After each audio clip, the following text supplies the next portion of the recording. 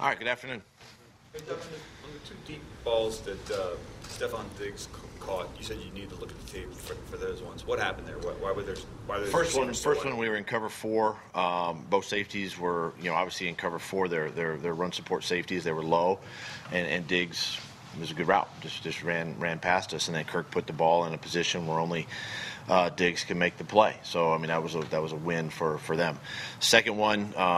Malcolm was out of position. I know he made some comments about that after the game. He took ownership on that, and obviously we can't do that. Communication, has to be imperative. It is imperative in the back end, and they caught us there again. So, but they had two receivers that were wide open on that play. So which one's he responsible for? The second one, he should have been back helping Rasul on that one, and that's the one he got caught. In the first one, both guys were both safeties were in run support, and just ran past us. Are you expecting Peters or Bradham to miss time? I'm expecting to get a little more information today. We're sending their information off. They want second opinions, obviously, so we grant that for them. So I'm getting more information. Looks like it's a little more day-to-day with these two guys. We'll see, later today and for sure on Wednesday. You don't want to miss Jason, obviously, but he's struggled playing through full games. Is there anything to be said for continuity there, that if he's not going to be there, that you can get Andre snaps and reps and all of that? Yeah, well, first of all, the one thing I love about JP is how he fights through and battles through injury. That's first and foremost. He's a tough guy, and he's an anchor. With Andre, he gets a lot of practice reps, during the week, and when he does get a chance to play, it's not like it's the first time. Now it's game speed, obviously, but it's not the first time. He actually got the reps in practice. So we'll have to see where Jason's at, later in the week. But Andre will be, fully prepared, fully ready to go if we have to go that route. How did Andre play? He had some good plays. He had some bad plays. Quite honestly, he's going against, first of all, a great defensive end. Griffith is a tremendous D end, and a lot of respect for him and his game. And there were times where Andre looked really good, and then there were times when he got a little off balance. We got to do some technique work with him still some more, and just a young player in that atmosphere. But I thought overall he did some really good things. Doug, which players are you expecting back this week? Looking at it, we're gonna incorporate Jalen Mills a little bit this week in practice. We'll see where he's at by the end of the week, and then if he's capable, maybe there's an opportunity there. Darby, we expect him to ramp his workload up a little bit and see where he's at. So, those two guys would obviously in the back end, as we're starting to get healthy. Deshaun is working.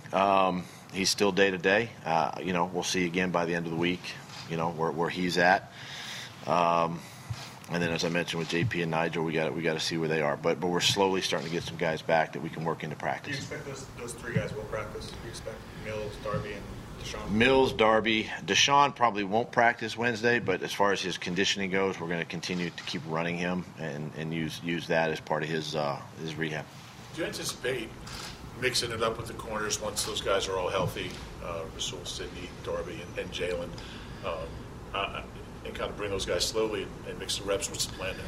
Well, yeah, you got to be careful with Jalen, number one. He hasn't played in a while, and so that's why the practice is so important this week for him. And, I think you still have to have a plan, if he can't go 60 minutes. I don't think it would be smart on our part to put him out there for a full 60-minute game, if he's ready to go. I think Darby, on the other hand, you probably could do that just because he's played this season. So probably two different guys, so I would expect Darby maybe to play a little more if he's healthy and ready than say, Jalen. Doug, what's keeping J.J. Arcega-Whiteside from playing ahead of Matt Collins? We're in a lot more Tiger personnel, 12 personnel. Doug, there's no reason why he can't be on the field more than Mac, who I think he has one catch in the last 3 games. Mac? Yeah. Yeah, we've just been in a lot more 12 personnel. That's just what it is. But to answer your question, I guess yes, we could put him in there more. Okay. Yeah. I'm just wondering. Yeah, we depth could. Chart, there's not a depth chart in terms of Mac. there's a Strategic game attention, plan. There's a yeah. game plan depth chart, so that's what we go off of, not necessarily what you see. But I understand the logic behind deferring at the toss, but when you have been getting off to the slow starts that you have and falling behind, is there any thought to Sure. switching that up a little bit? Yep. Any, Will you switch it up? Will you switch it up? Any elaboration there? Well, it was a yes or no question. Yeah, I mean, it's something I'm going to look at, and I think it might behoove us to make a change, and take the ball, put our offense out there, and try to generate points early in the game, and not fall behind. I think that's all part of trying to start fast. Seeing that the lack of pass interference penalties that have been overturned, as a staff, are you resigned to not even challenge those? Because there was a play yesterday that appeared questionable. That you didn't Yeah, and listen, it's tough. It's hard. It's hard on the officials. I get it. I understand that. I've had a couple opportunities this year already to challenge some plays that didn't go in our favor. Timeouts are obviously precious, and challenges are precious in this league, and you never know when you might need one. So,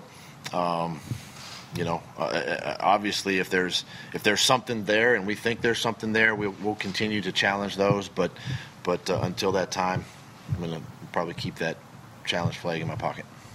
This morning on the radio, you said, we're going down to Dallas and our guys are going to be ready to play and we're going to win that football game. What from yesterday makes you confident that this team's going to be able to right the ship right now? Yeah, I mean, listen, I'm.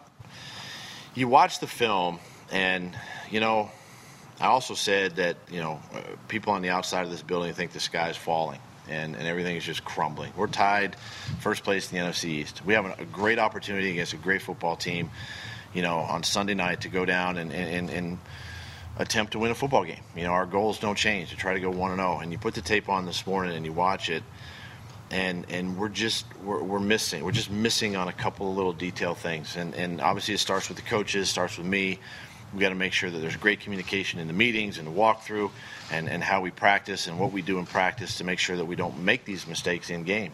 For instance, the coverage that we talked about, the blown coverage in the secondary, or communication up front on run plays or pass protection, things of that nature. So there's enough good and positive that came out of this game from that standpoint to get better. And that's what we're going to do. We're going to continue to improve. Again, Dallas is a great football team. They're reeling like we are, and they're going to come out and play hard. They always have, and they beat us twice last year. I mean, we've got a lot of things, stacked against us going down there. But as the head football coach, I'm going to stand here and show confidence in my football team, because that's what I have. I have confidence in my football team, the guys that are on the football field, and it's our job as coaches to prepare them, get them ready to play, and we go play. Did you guarantee a win? Never said that. I never said that. Interpreting it that way. Never said guarantee a win. No, I'd never do that. So you No. told us attempt to win a game, but on the radio you said we're going to go down there and win a game. Do you regret just the way you phrased it, or? No, because again, it shows confidence in our football team, and I promise you, Jason Garrett's going to say the same thing with his team. They're going to win the football game as well, and I'm not going to stand up here and go on record and say we're going to go down there and try to win a game. We're going to, hopefully we can go win this. I mean, it just doesn't show confidence, and I want to show confidence in our players.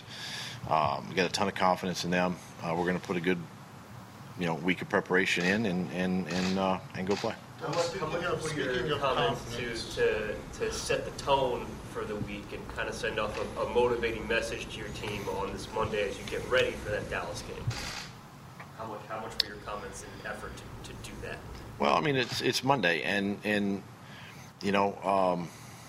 we're still putting the final touches on yesterday's game as a staff, but at the same time, I want the guys. They got to understand that we've played 6 games, and sure, the season hasn't gone so far the way we'd like it. We've had opportunities in a couple games to win those games, and it could be a different outcome right now.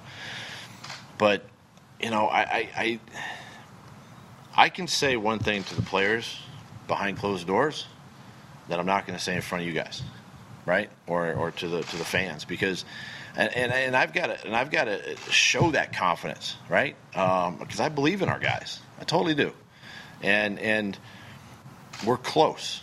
When I say we're close in a lot of areas. And we are playing some young guys in some spots. They're getting better every week.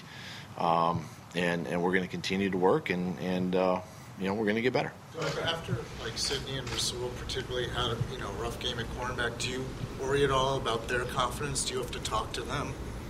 Do you have to talk to them about just keeping their spirits up and everything? Yeah, we'll have conversations with them. I'll have conversations with them this week, and we just everybody's got to have short-term memory. You can't sit and.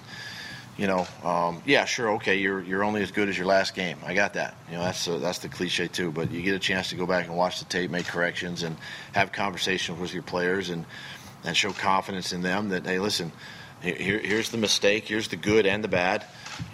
Fix the bad, keep working on the good, and get better. And that's what we got to do. I know you addressed the fake field goal. The one thing I was wondering was. If Dallas had caught it and stayed in bounds, what would Jake have been expected to do? If what now? If Dallas had caught it and stayed in Oh, bounds. Dallas. Yeah, if Dallas had caught it, what would Jake have? Well, if he would have caught it, and we caught it based on what we had seen on film and what we had seen the previous field goal attempt, he would have got the first down out of bounds. Yeah, but what if he didn't get out of bounds? What was the backup for in case? I wasn't planning on he was going out of bounds. I mean, the play was there to go out of bounds. As a follow-up to that, Doug. Then the offense is back on the field. Yeah, but Jake would have had to. If he did get out of bounds, Jake would have had to run up and spike the ball. Is that? I mean, you're assuming that's what would happen. You're assuming he would have gone out of bounds. That's right. As if Right, but the ball hit him with 4 players around. It didn't work. Yeah. Bottom line, it didn't work. if Great play by the Vikings. Enough. If the play worked as designed, though, what yard line were you expecting to be at out of bounds, and how much time? We had we were 4th and 5, Yeah. right? And we were at the 15-yard line, something like that, 20-yard line, somewhere in there. And you would have expected how many shots? We had 20 seconds left on the clock. We'd had probably 2 shots to the end zone before we kicked it again. So was that part of your calculation there? Completely. You have plenty of time. That's a trigger situation for us, and you got at least 2 shots to the end zone. Couple more, please. It didn't work, by the way.